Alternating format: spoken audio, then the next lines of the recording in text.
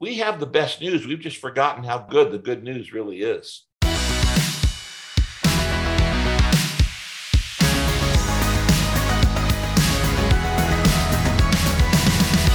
The Profile with Premier Christianity Magazine. Hello and welcome to The Profile here on Premier Christian Radio. I'm Megan Cornwell. The Profile is a show where we sit down with a well-known Christian to hear more about their life, faith and ministry. It's brought to you by the UK's leading Christian magazine, Premier Christianity. This monthly title features more interviews just like this one, as well as news, reviews, columnists and much more. Check out our best subscription offers now at premierchristianity.com. I'm joined today by Rick Warren, author of The Purpose-Driven Life and founding pastor of Saddleback Church in California. Saddleback has grown from one site planted in 1980 to a congregation of 30,000 across 20 locations. Rick Warren himself was named one of the 100 most influential people in Time magazine, and in 2009 he delivered the invocation at President Barack Obama's inauguration. Today we'll be finding out a bit more about Rick's life, faith and ministry. Welcome to the show. Thank you, Megan. And first, let me just say, I want to say thank you to everybody who listens to Daily Hope on Premier Radio. I love you all. I thank God for your comments. The comments do get to come to me. I see your prayer requests. We love you back as you've expressed love to us. And we're grateful for Premier Radio just to be able to have this connection with so many friends in the UK. Yeah. Now, in terms of what you're best known for, here, apart from your work on Premier Radio, is the Purpose-Driven Life. It was a massive book over here. I remember reading it when I first became a Christian, found it really powerful, really helpful. Where did the idea for the book come from in the first place? I wrote Purpose-Driven Life to help people move from success to significance to a deeper level. Nobody's more surprised, Megan, than me on the success of that book. It's still selling 1 million copies a year. Over 20 years later, it's now sold over 50 million copies in English alone. And it's in Guinness Book of World Records as the most translated book in the world, next to the Bible. So it's in over 200 languages now, and they keep adding them every year. And so nobody's more surprised at that. I spent 12 hours a day for 7 months writing that book. I would get up in the morning about 4:30, and I wouldn't shower or shave or eat breakfast. I just put on some sweatpants and a t-shirt, and I'd go to a little office behind our worship center at church and turn on a little light and start typing. And I'd type till about noon, and then my ADD would kick in. And I'd start saying, I got to get out of here. I got to get with people, like 1,000 ants crawling up and down your back. Somebody on my staff would bring me lunch. I'd walk around our campus, it's like a college campus. Our church is huge. It's 120 acres. And then I would take a shower, and I would go back to writing for another 5 hours, go home at night, eat dinner, play with the kids, and was in bed by about 8 p.m. And I was very disciplined for 7 months doing that. I didn't know the book was going to be a bestseller. I really didn't. But I did know that it was anointed by God, because many times as I was writing, tears would be flooding down my face as I was typing. And I would go, I need this. What I'm typing right now, I'm not good enough to think this up. The Holy Spirit is inspiring me right now, and I need this myself. And so while I didn't know it was going to be this massive hit, I did know that God was going to use it because he was using it in my own life as I wrote it. Rick, I recently heard you speaking about that time and the time that you spent on the book, and you talked about, you were talking about it in the context of some of the challenges that have come in your life and some of the very, very difficult things you've been through. Right. And you talked about moments in your life where you've had something very significant to do for God. For example, that book, that like you say, has got this special power about it. And you talked about the kind of, you didn't use the word spiritual attack, but you talked about it in those sorts of terms, in terms of what happened with your son at that time. Can you tell us a bit about that, about Matthew? Yes, Megan, I've learned that anytime you're trying to do something significant for the Lord, not for yourself, there's going to be opposition. In fact, as you read the New Testament, I say opportunity plus opposition equals God's will. Opportunity plus opposition equals God's will.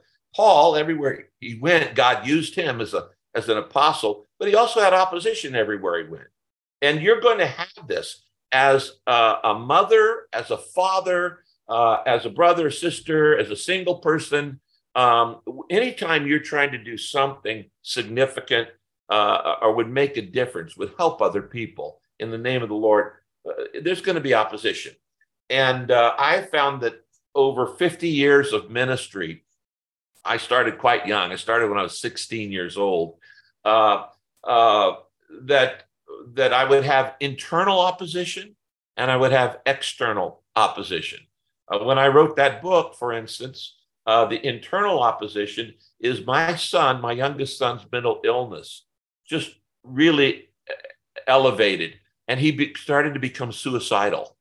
He eventually did take his life. He lasted another 10 years and was really a very courageous young man. At 27, when he was 17, my son came to me and he said, "Dad, it's real obvious." And he had struggled with depression since birth and struggled with mental illness since birth. Yeah, what do you mean by that? Because I've heard you say that before, Rick, and I'm really interested to ask you about that. Well, you know what? He was misdiagnosed many, many different times. Sometimes he was called bipolar. Sometimes he was called BPD. When they first, as a little child, they just said, "Oh, he has ADD, he has attention deficits," and all these different things. But regardless, you mentioned ADD. Is that something you struggle with as well? Oh yeah. In fact, it's kind of a family trait. My father had it. I had it. A couple of my kids have had it, and so it's just we live on a broken planet. The bottom line, Megan, is that all of us have broken minds. Okay, nobody has a perfect mind. We all struggle with fears. We all struggle with worries. Some struggle with anger. Some struggle with getting their thoughts clear. And your mind is just a muscle. It's an organ. If I take a pill, if my heart doesn't work and I take a pill for it, there's no shame in that. If my spleen or my gallbladder or my liver doesn't work and I take a pill for that, there's no shame in it. Why is it if my brain doesn't work, I take a pill for it, I'm supposed to keep it a secret?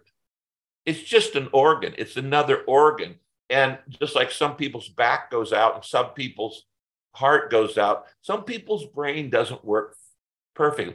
Everything is broken on this planet. So we all have a kind of mental illness, just in different degrees in different areas, with compulsions or fears or thoughts that we don't like and things like that. But very early on, Matthew began to struggle with a hypersensitivity to sound, and things could make him depressed very, very quickly. He could look at a picture and all of a sudden he'd start to cry. And there was, we knew he was clinically depressed at a very early age. When he was 17 years old, he came to me and said, "Dad, why can't I just go to heaven right now?" He said, "I know I'm saved. I know where I'm going." But he said, "It's real obvious I'm not going to be healed. We've been to the best doctors in the world. We've had the best prayer warriors praying for me. We've had, Dad, you're a man of faith. Mom is a woman of faith. It's real obvious I'm not going to get healed. Why can't I just go to heaven right now?" I'm standing there looking at my 17-year-old son at that time, and we're both sobbing. And I said, "Matthew, I don't believe you want to die. I believe you just want the pain to go away." And that's what everybody wants. They want to be pain free. And I said, "I've prayed my entire life for you two things. One, that you will be healed. And I know God heals today. I don't care how he does it. If he wants to do a miracle or if he wants to use medicine, I'm not prescribing how he does it. But God still does heal today in many different ways. But the fact is, not everybody gets healed. That's why they're called miracles. If everybody got healed every time everybody prayed, that wouldn't be called a miracle. because they're not normal. They're outside of the norm. And one of the questions I'm going to have when I get to heaven on my list of questions is, God, why? Okay. Some of the things we're not going to know why until we get to heaven. We don't and so I don't even try to explain it. I don't think you try to. Some things you just have to go. Me trying to understand God is like an ant trying to understand the internet. I don't have the brain capacity at this point to understand why everything happens the way it does. So I have to just trust. But I said, Matthew, the truth is sometimes we live with the same problem all our lives, a chronic problem.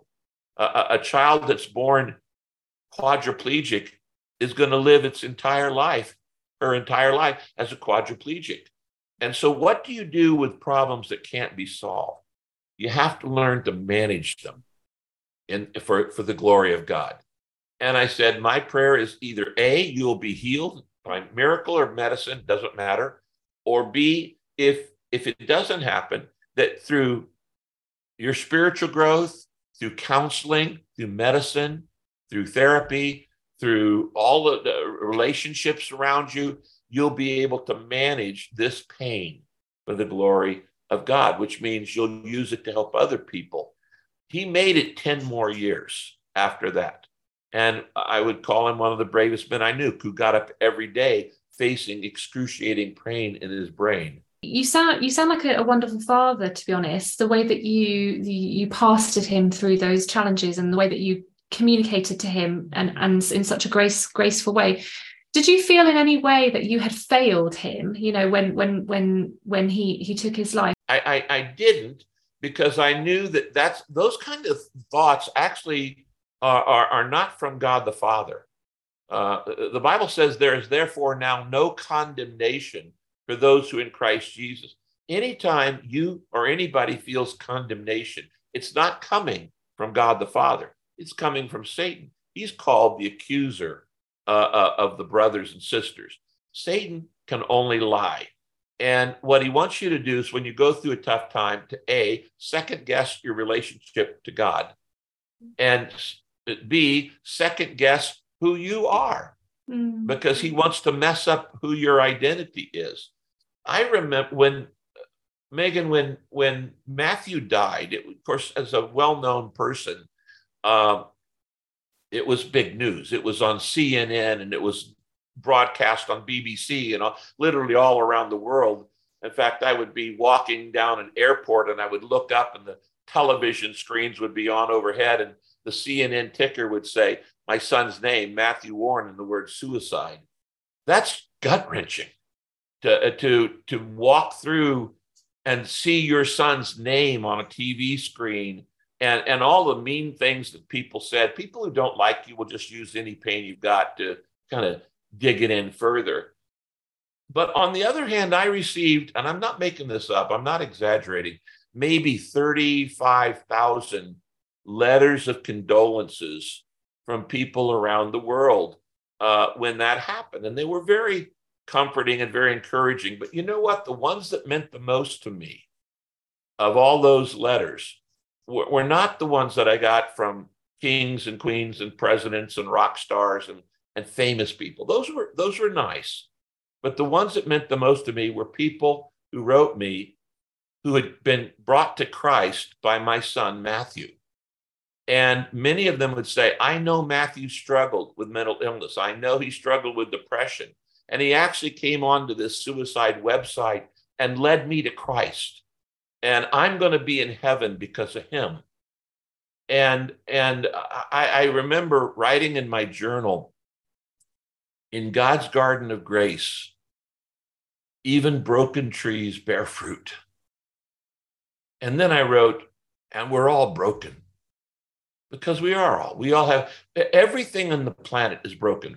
The weather's broken, the economy's broken, politics are broken, our relationships are broken, our bodies are broken, and we live on a fractured planet because of sin. But God even uses broken people for good and for his glory. And so we decided, Kay and I, that we weren't going to waste our pain. And of course, sometimes always, your greatest ministry in life will come out of your deepest pain. If you will be honest to God about it, honest with yourself, and vulnerable enough to share it with other people. We think that we help other people through our strengths. We actually help other people through our weaknesses more than our strengths. It's the exact opposite of what we think. If I were to share with you all my strengths, all the really cool celebrities that I've got to meet around the world, and all the neat things I get to do, you'd be going, well, goody for you. It doesn't make us close. It actually feels competitive. It creates jealousy. It creates resentment. And it doesn't bring us together. But if I do it like what I'm doing right now, where I'm talking to you about the stress of having a child struggle with mental illness his entire life, then people go, wow, if God used Rick in spite of all that, well, then maybe God could use me. And we actually help people through our weaknesses. It's the fellowship of suffering that binds us together, not the fellowship of success. Well, a lot of Christians would really struggle, going through something like that and holding on to their faith, to be honest, and you seem to have been able to do that in a remarkable way, actually. It's easier looking back than when you're in the situation. And when Matthew died, for the next 16 weeks, I basically spent 12 hours a day alone with God or with Kay, and that was it. I didn't preach a single sermon. I didn't go to church for 16 weeks. I needed to be alone in my grief. And in that grief, what I did is I lived in the Psalms. Psalms, there are 150 Psalms, and they're not all about praise and thanksgiving.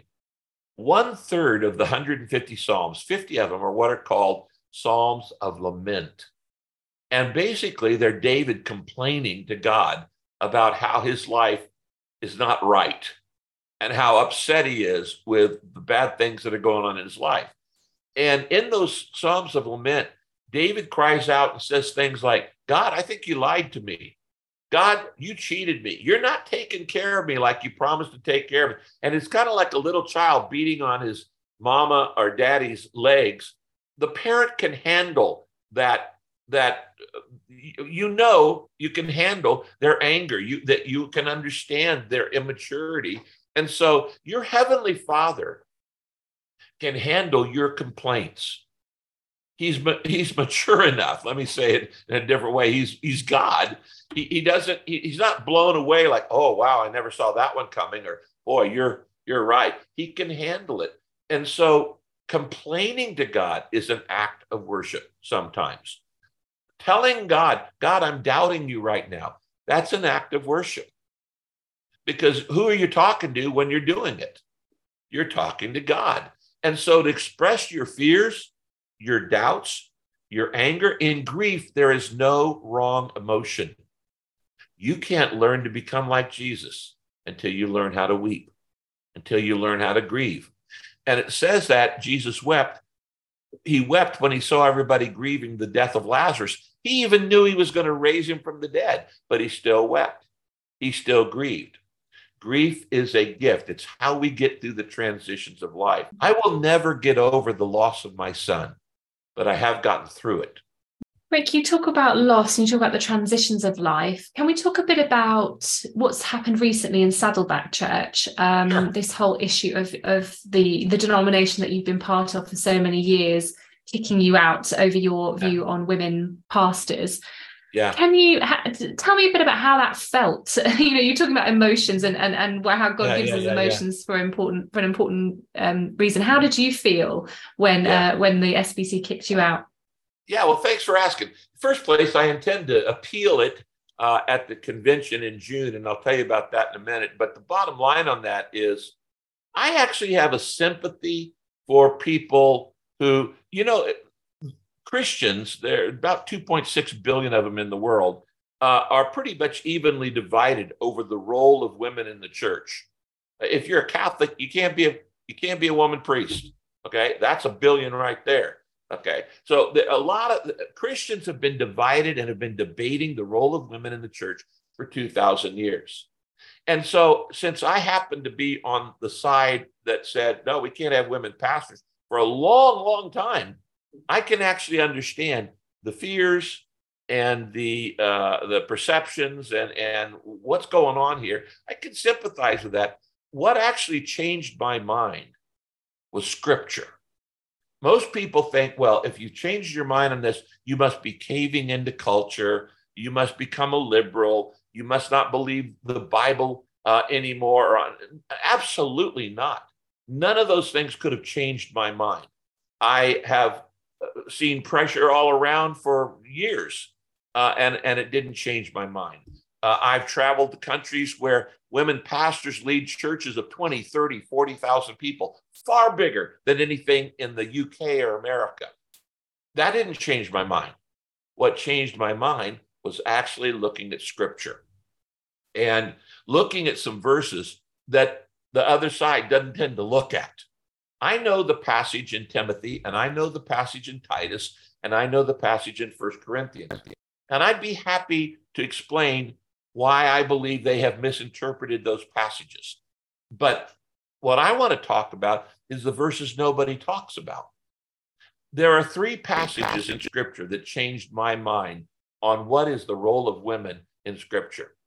And it started when I started to keep a promise I had made to my mentor 23 years ago. My mentor was Billy Graham. When I was a young man, I started preaching. I was licensed to preach by my church at age 16 and hired by the California Baptist Convention to do youth revivals and crusades up and down the West Coast as a teenager while I was still in high school. I had preached over 120 harvest crusades before I was 20. Billy Graham heard about this long-haired, skinny young man on the West Coast with wire-rimmed glasses in the Jesus movement. And I was preaching up a storm. He took me under his arm and mentored me for 50 years. And so over the time, I got to be a part of Amsterdam 83, Amsterdam 86, Amsterdam 2000, these giant training events for evangelists and pastors where Billy Graham would bring 10, 15,000 leaders from around the world, all around the world, for 10 days of training. And in Amsterdam 86, Billy Graham took my very first book, which I wrote in my 20s, called Bible Study Methods. And he had it translated into 17 languages and gave it free to everybody at that conference and had me teach it to 13,000 leaders. When Amsterdam 2000 came along, Billy asked me to do a conference within the conference. And he said, I want us to do a conference on finishing the task. How do we complete the Great Commission? And I want you to invite people in to talk about how to do that. I said, well, I'll help organize the event, but I can't lead this movement because I'm still pastoring a church and it's pretty busy. I told him when I step down from Saddleback Church, I will begin to lead this movement. And we had Paul Eshelman lead it for many years. In 2018, I became the leader of the Finishing the Task Coalition, which is about 2,000 denominations, mission agencies, organizations all around the world committed to fulfilling the Great Commission in our lifetime by AD 2033. We can talk about that later. In preparation for that, I started studying the Great Commission in detail. And when COVID hit, I read in the last 3 years over 200 books on the Great Commission. That's what changed my mind about women in ministry. The Great Commission was not given simply to men. It was given to men and women. It wasn't given to ordained people. It was given to every person. Now, there are 4 verbs in the Great Commission: go, make disciples, baptize, and teach. Men and women are to do both, all 4 things. Women are to go. Women are to make disciples. Women are to baptize. And women are to teach. You can't say, well, the first 2 are for men and women, the second half are only for men. That's called eisegesis. That's reading something into the text.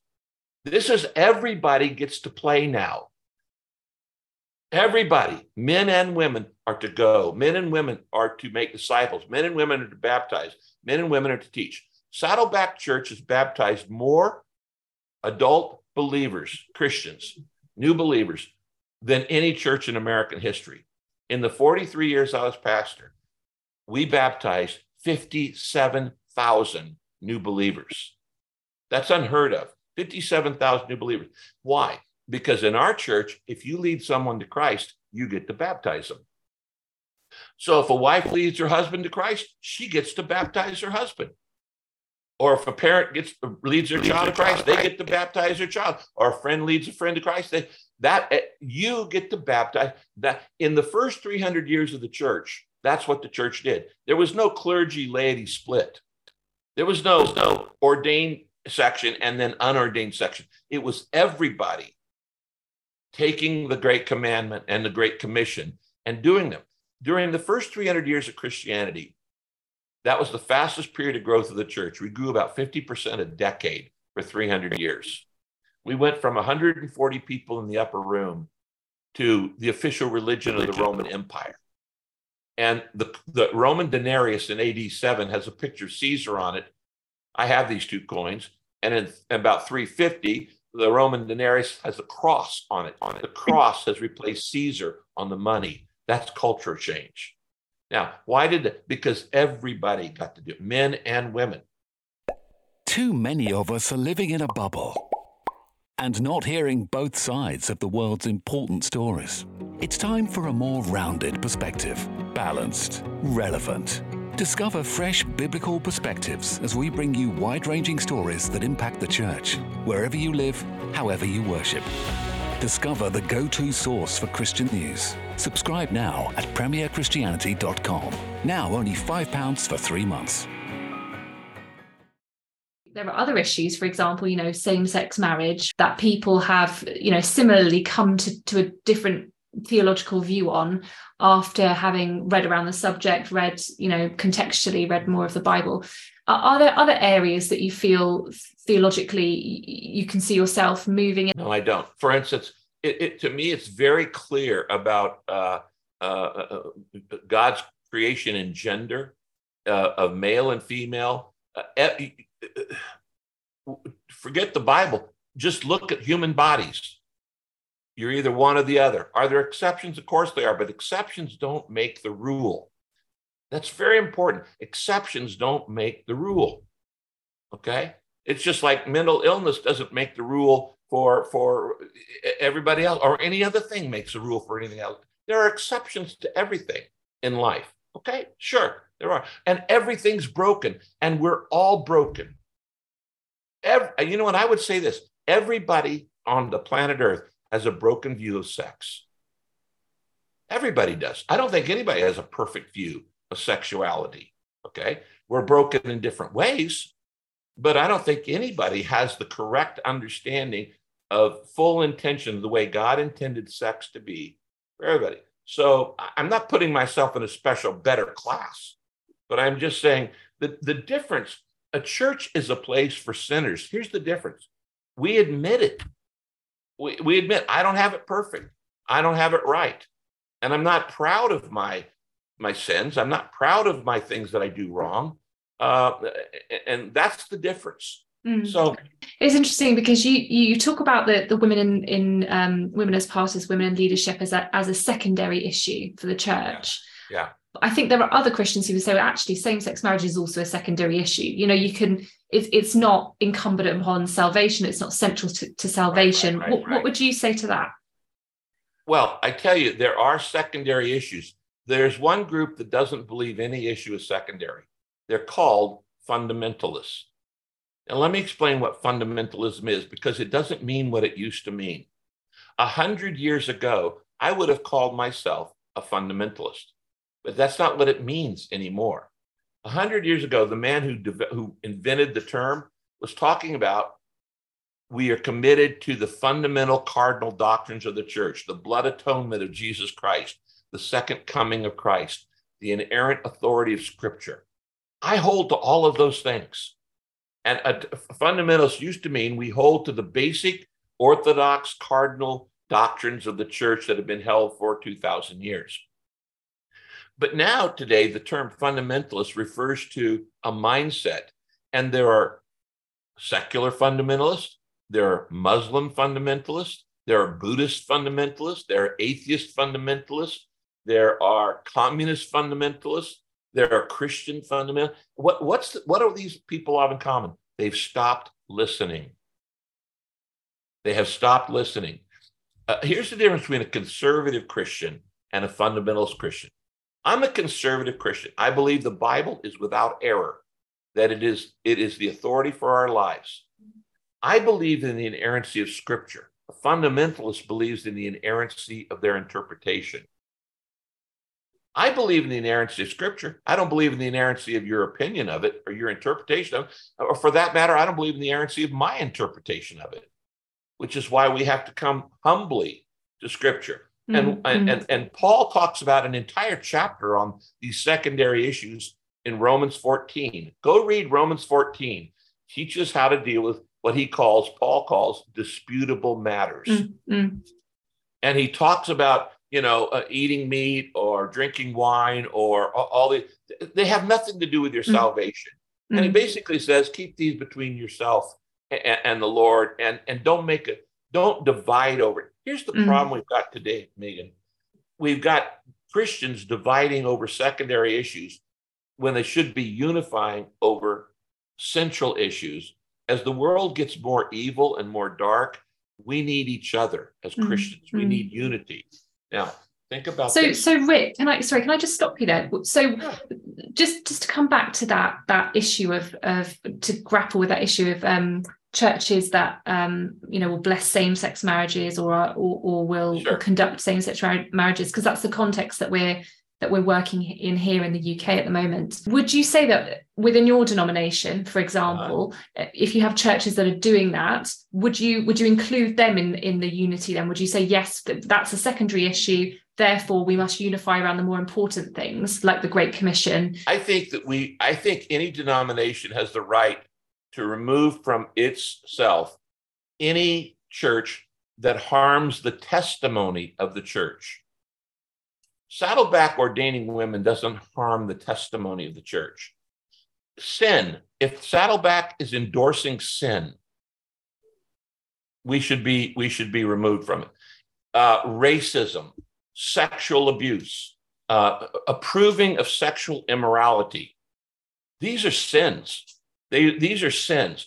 Then you should remove, if you're harming the testimony of the church, then the Bible says you should separate from those kind of Christians. But on matters of people disagree over denominations, they disagree over dispensations, they disagree over the meaning of the atonement, they disagree over the second coming, they disagree over women, they disagree over predestination and the meaning, they disagree over election. I could give you 100 different doctrinal things people disagree on. That's not about sin. Those are doctrinal disagreements over your interpretation of the Scripture. And we both believe the Scripture is God's word and we should listen to it. We've just come down with different interpretations of it. But something that causes, if we are endorsing a sinful lifestyle, we're endorsing somebody, we've got a pedophile as a pastor, that church should be kicked out. Let's just be clear, because we aren't talking about pedophiles here. We are talking about gay relationships. Well, I happen to believe that gay relations are not God's best. I just believe that. I think I can make a pretty strong case for that. If we were all gay, none of us would be here. Everybody's here because of a heterosexual relationship. Everybody. And when you look at the human body, it's clear that parts are made for each other. The parts of a woman and the parts for a man are made for each other. Not only that, there's a purpose for that. Going back to purpose. What is the purpose of homosexuality? It can't create. It can't create. It can't create anything. And yet sex was given, the very first command that God gave was be fruitful and multiply. God chose sex to multiply the planet. Why? It's interesting that everybody who goes to heaven got here. Anybody goes to heaven, the only way you get to heaven is be alive. And the only way you get to be alive is through heterosexual sex. So it's not dirty, it's holy. So in that case, Rick, would you have any message for the Church of England? Because obviously the Church of England is currently going through this very, hot button topic at the moment. And as I'm sure you're probably aware, the heads of the Church of England have recently said that they will start to bless same-sex civil unions, same-sex marriages. That's where we are here in the UK. So do you have any advice in terms of, well, when we talk about unity, it sounds to me like you're suggesting actually, no, those churches that, believe it's a sin, I think that harms the testimony of the church. And in that case, I would separate. I would. Yeah. In fact, there's a group, it's interesting, we call it the Church of England, but most Anglicans aren't in the UK. There are less than 2 million members of the Church of England in the UK. Nigeria has 8 million members of the Church of England. Nigeria has 4 times the number of Anglicans as the UK. So really it might be we need to rename the Church of Africa. And those, when you talk about the great guy, I know all those archbishops. I've known, Akinola, Nzimbi, Rumbi, Kolini. I know all of these African and even the new guys. And they're actually meeting in a thing called GAFCON in April, which, as you know, is basically saying, we think that our leaders have strayed too far from Scripture. I support that. I actually support that because I think that is harming the testimony of the church. So you're serving in the US context, and in recent years we've seen, the evangelical church become quite prominent in the political fabric in the US. I'm thinking about the way that they supported Trump, the Capitol riots, Roe versus Wade, all of that kind of thing. What are your views on Christian nationalism? I'm totally opposed to it. Jesus did not die to save any particular nation. He died to save the world. God has not called me to save America. God has called me to save Americans and Canadians and Mexicans and everybody else as well. When a nation or politics replaces the gospel, which is the connection to the whole world, then you've created an idol. And I would like to disavow a lot of things that have been done in the name of evangelicals in America. I think it's a tragedy that word now represents a political position rather than what evangelical used to mean. It used to mean we believe you must be born again. We believe in the authority of Scripture. We believe that we are to take the gospel to the whole world. That was evangelicalism. And now it means we're part of a right-wing a group, which people in many ways disavowed the very thing that for hundreds of years they said character matters, and all of a sudden it didn't matter anymore. What mattered was power. I'm embarrassed by that. I think they're wrong, and I think that there's a judgment on that. Here's why we need to get back to the understanding of the body of Christ involves the whole world. I am a 6'2.5" white American male blonde. But I actually have more in common with a 5-foot-tall Korean woman who's a Christian than I do with another tall American white male, because we're not going to the same place. She's my sister. That guy's not my brother. He may look like me. We may have the same nationality. We may even have the same political views, but he's not going to heaven. And we're not going to spend eternity together. And my allegiance should be to that 5-foot-tall, dark-haired Korean woman. My allegiance should be greater because we're in the family of God than with anybody who looks like me, shares my nationality, and shares my political views. Many people have forgotten that. They have given their primary allegiance to a political view over Jesus as Lord. There's a word for that: idolatry. And it will be judged. It will be judged. It is not my job to make America great again. It is my job to bring people to Jesus Christ. Mm. And so what's happened is this is mission drift. And as a result, churches are declining in America, just like they have been declining in the UK.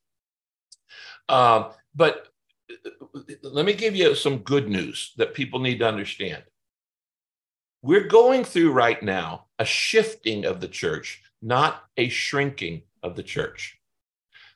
While Christianity has been co-opted by politics in America, and Christianity has been and is declining as a result, and Christianity has been declining in Europe for a long time, it's exploding south of the equator. The Southern Hemisphere, 100 years ago, the majority of Christians were in Europe and North America. That's not true anymore. That's not true right now. The majority of Christians are in the Southern Hemisphere, and they are exploding in Africa, Latin America, and in Asia. The future of the church is Southern Hemisphere, urban, and black and brown, or the color of whatever Asians are the color of, okay? It's moving to the south, and they're going to be leading the church, and it's exploding there. The church is growing south of the, well, first place, let me just say as a whole, in the last 23 years, since the year 2000, the church has been growing twice as fast as the population for the last 23 years around the world. Most people don't know that. People think, well, we're just in decline. It's post-Christian. That's nonsense. That's nonsense. Maybe post-Christian UK, post-Christian America, but it's not post-Christian world. Christianity has grown twice as fast, 100% faster than the population growth every year for the last 23 years. And there are some denominations, some tribes that are growing. Well, the evangelical and Pentecostal are growing 4 times faster than the population every year for the last 23 years. I spoke at Davos about this, and they couldn't believe it. I was invited to the World Economic Forum, and I said, you guys think that the future is secular. I hate to tell you this, it's not. The world is becoming more religious, not less. And if you as a European businessman want to work around the world, you're going to have to learn how to work with religious people, because the future is religious pluralism, not secularism. Let me give you an example. Right now, there are about 900 million Buddhists in the world, about 900 million. They're right at 1 billion Hindus in the world. Most of them are in India because they're not a missionary faith. There's about 1.4 billion Muslims in the world.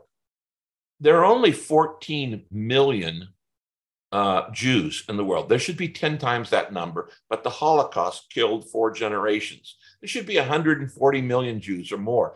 But the Holocaust, I mean, we only have 14 million Jews in the entire world. But there are 2.6 billion Christians in the world. Now, they're not all your brand, they're not all my brand, but if you were to say, do you believe in the Trinity, the Father, Son, and Holy Spirit? Yeah. You believe Jesus was who he said he was? Yeah. Son of God? Yeah. You believe he died on the cross for our sins? Yes. You believe he resurrected on Easter? Yeah. You believe he went back to heaven and is coming back one day? Yeah. You believe he sent the church, sent the Holy Spirit to start church? Yes. Then we're on the same team. You're not a Muslim. We may disagree over Mary or a lot of other different doctrines, but you're not a Muslim, you're not a Buddhist, you're not a Hindu. Now, we have to re-evangelize many cultural Christians, particularly in North America and in Europe. They have to be re-evangelized, but it's not like you're starting from scratch. Now, with 2.6 billion Christians in the world, that means 1 out of every 3 people on the planet is a follower of Jesus or claims to be a follower of Jesus. They may not even be going to church right now, but they're not a Buddhist, they're not a Hindu. And so let me break that down. If the church is 2.6 billion, it means the church is larger than China. The church is larger than China and India put together. The church is larger than China, the United States, and Europe put together. We are the biggest thing on the planet. We don't have anything to be embarrassed about. There's nothing bigger. I could take you to 10 million villages in the world, and the only thing in it's a church. They don't have a school. They don't have a grocery store. They don't have a post office. They got a church. The first thing in every village is a church. And the second thing is a bar. Okay, a bar. But after that, we are the biggest organization on planet Earth. So what are we worried about? Why are we?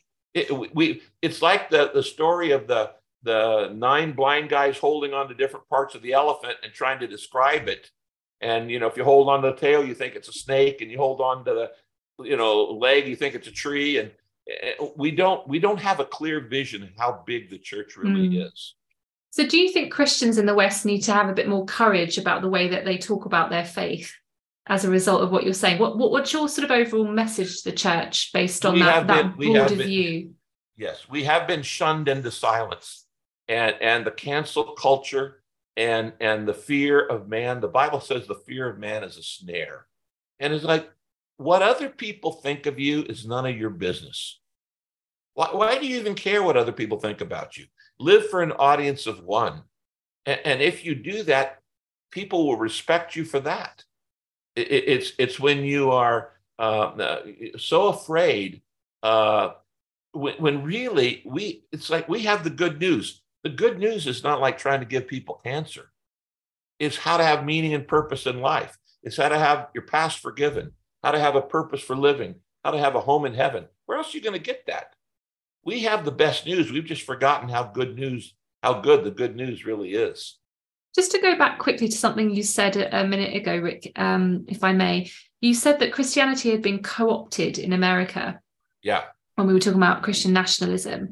Yeah. Now, I just want to quickly talk about Roe versus Wade and your views on that, because some would see, that change in legislation as an example of Christians co-opting, the legislature and having that overreach and that over influence over, the judiciary and those sort of the apparatus of the American state. What's your view on that? Was Roe versus Wade something that you welcomed when you heard about it? Of course I welcome it, because the Bible says in Psalm 139, your hands formed me in my mother's womb and planned every day of my life before I was born. Abortion short circuits the purpose of God for that child. Okay, you can't read Psalm 139. The Bible says God planned every day of your life before you were born. And so that short circuits God's plan. So of course I'm pro-life, but I'm more than pro-life. This scares people because people say, are you pro-life? And I say, no, I'm whole life. What do you mean by that? I don't just want that little girl to be born. I want her to grow up without poverty. I want her to grow up safe and sound and secure. I want her to grow up without being sexually abused. I want her to grow up with a good education. I'm not just pro-life, which means I care about the baby being born. I'm whole life. I want that little girl to become a fully functioning disciple of Christ and to grow to become all that God intended for her to become. Too often, we've only cared about unborn babies until they're born, and then we don't care that they live in poverty or live with racial injustice or live with abuse and things like that. So we have to care about the whole thing. And part of the way we're going to have to earn respect back is this. People will listen to what we say if they like what they see, but they've got to see it first. If people like what they see, then they will listen to what we say. For instance, when COVID hit, Saddleback Church was shut down for a year and a half because we're in California, which is the most stringent state on COVID restrictions. We didn't have church services for a year and a half. We were completely, now, there were a lot of people out there protesting saying this is opposing religious freedom. No, it wasn't opposition to religious freedom. It would have been persecution if they were letting everybody else be open.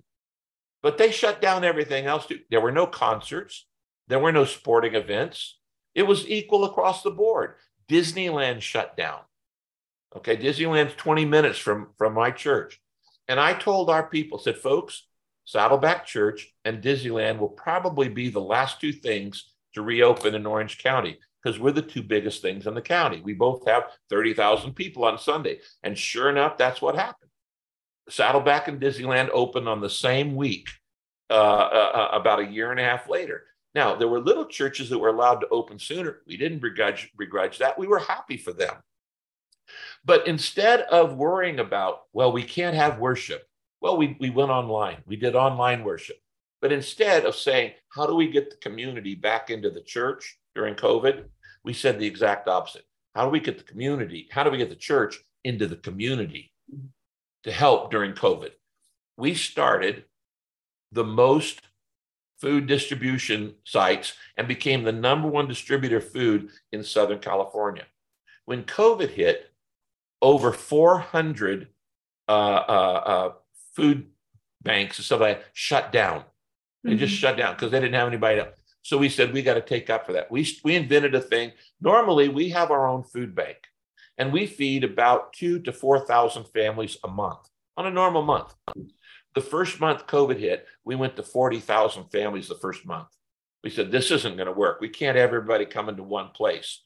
So we developed over 400 pop-up sites from all through Southern California, Los Angeles and Orange County, millions and millions, 20 million plus people in Southern California. And we became the #1 food distributor. We also began sharing our faith with people who came for food. And in the 3 years of COVID, we fed over 500,000 families and individuals, and close to 40,000 of those people gave their lives to Christ. We were the most effective evangelistic years during COVID when we weren't having church services. So it's when life gives you a lemon, make lemonade. Go into the community. And instead of complaining about, well, we can't meet, we just had services online. We had our small groups meeting in small groups, and even the small groups being online. But we're going into the community. If people like what they see, they'll listen to what we say. That's really interesting that you talk about that, Rick, because obviously you're responsible for building one of the biggest mega churches in the world. Yeah. So to kind of, do you have any reflections on the mega church? Because I've spoken to people in the past, fairly recently, who've said, actually, the mega church, that model needs to die. That's not a good way to do church anymore.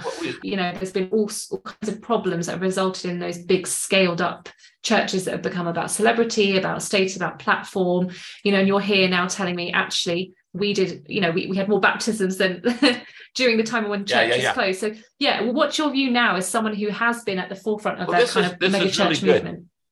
You're asking great questions, Megan. As the leader of finishing the task, which is how do we get the gospel to everybody by the year 2033? By the way, I keep saying 2033. Why? Because here's the thing. If this really is 2023, this is the year 2023, we're talking about AD, since the birth of Christ. It's 2023 years since the birth of Christ. That means Christ was born in year 0. Now, the book of Luke tells us that Jesus started his ministry at age 30. So Jesus started his ministry in 30 AD. He had a 3-year ministry. So Jesus Christ died on the cross in AD 33. Jesus was resurrected in AD 33. Jesus gave the Great Commission in AD 33. He went back to heaven and he sent his Holy Spirit to start the church in AD 33. That means in 10 years, 2033, it's the 2000th anniversary of the resurrection. It's the 2000th birthday of the church. It's the 2000th on Christianity. It's the 2000th anniversary of the Great Commission. So we're saying, why not just choose that as a date? Okay, there's no eschatological meaning to that date. It's just a date. Why don't we just choose that date as our target for getting the gospel and to do 4 different things. One of them is we want in the next 10 years, and we're working with all of the different agencies.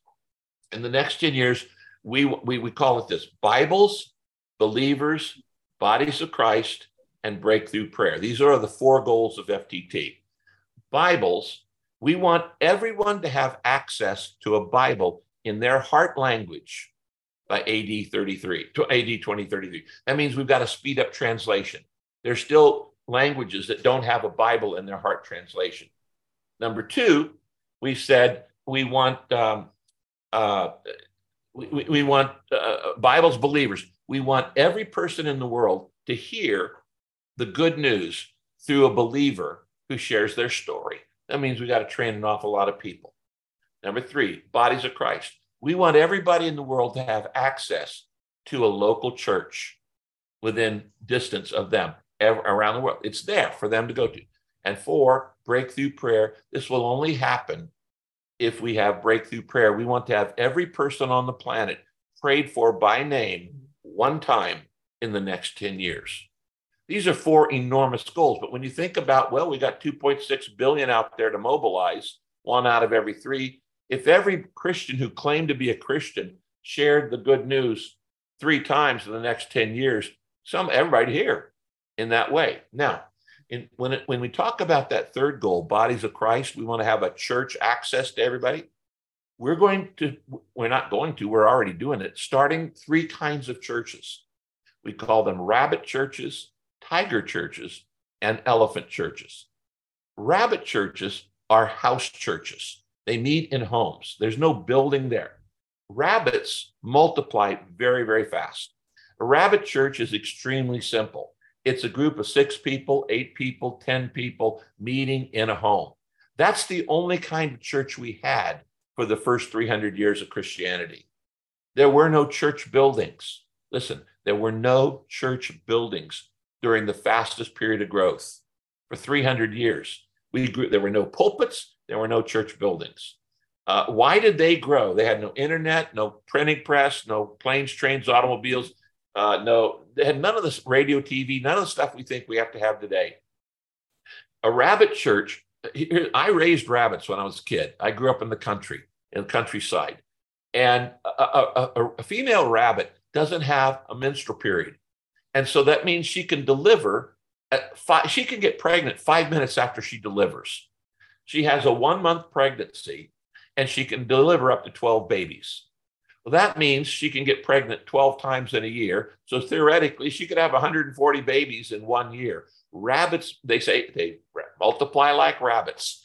And so small groups or house churches are the most effective way to spread the gospel. By far the most effective way, because you can start them faster and faster and faster. We've started as many as 50,000 in the nation of India alone.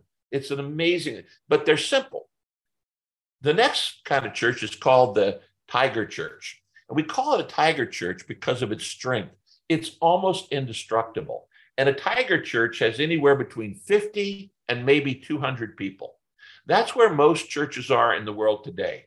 95% of all the churches in the world have between 50 and 200 people. And it's much stronger than a rabbit. Okay, a tiger, it's almost indestructible. It's hard to destroy a church that has 75 people in it. It'll go for 100 years. The preaching's terrible, and somebody runs off with the deacon's wife, but still, it just keeps going because they're there for the relationships. A tiger church is much stronger, but it doesn't reproduce as fast. Okay, a tiger will only has a 9-month pregnancy, and then we'll have 1 at the most 2 cubs, and then she can't get pregnant again for a year. So while it's stronger than a rabbit church, but it doesn't reproduce as fast. Then there are the elephant churches. The elephant churches are the mega churches. And the value of a mega church, you don't need a mega church everywhere. You need mega churches where there are mega cities. Because when an elephant moves, it shakes the ground. It has cultural impact. It has cultural impact that tigers or rabbits don't have. But the downside of an elephant church is very slow reproduction. An elephant has a 2-year pregnancy, carries a baby for 2 years. Now, when that baby's born, it's 800 pounds, but it's only 1. So in finishing the task, we're focusing all our energy on the rabbit churches because they reproduce the most. If some of them become tiger churches, fine. And if 1 out of 1,000 becomes an elephant church, fine. but that's not our primary goal. You don't need a mega church where you don't have a mega city, okay? And so it's almost like it's like having an ideal that you don't really need. You don't really need. So do they have their place? Yeah, but not for everybody. In fact, what we need is lots of tigers and lots of rabbits. You're listening to The Profile.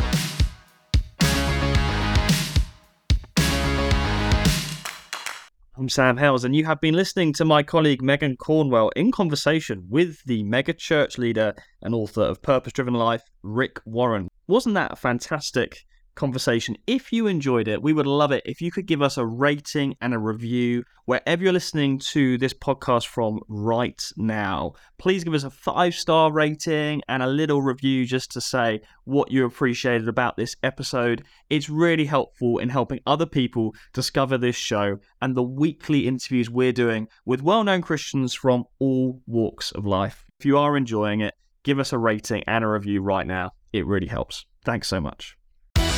You've been listening to The Profile in association with Premier Christianity Magazine.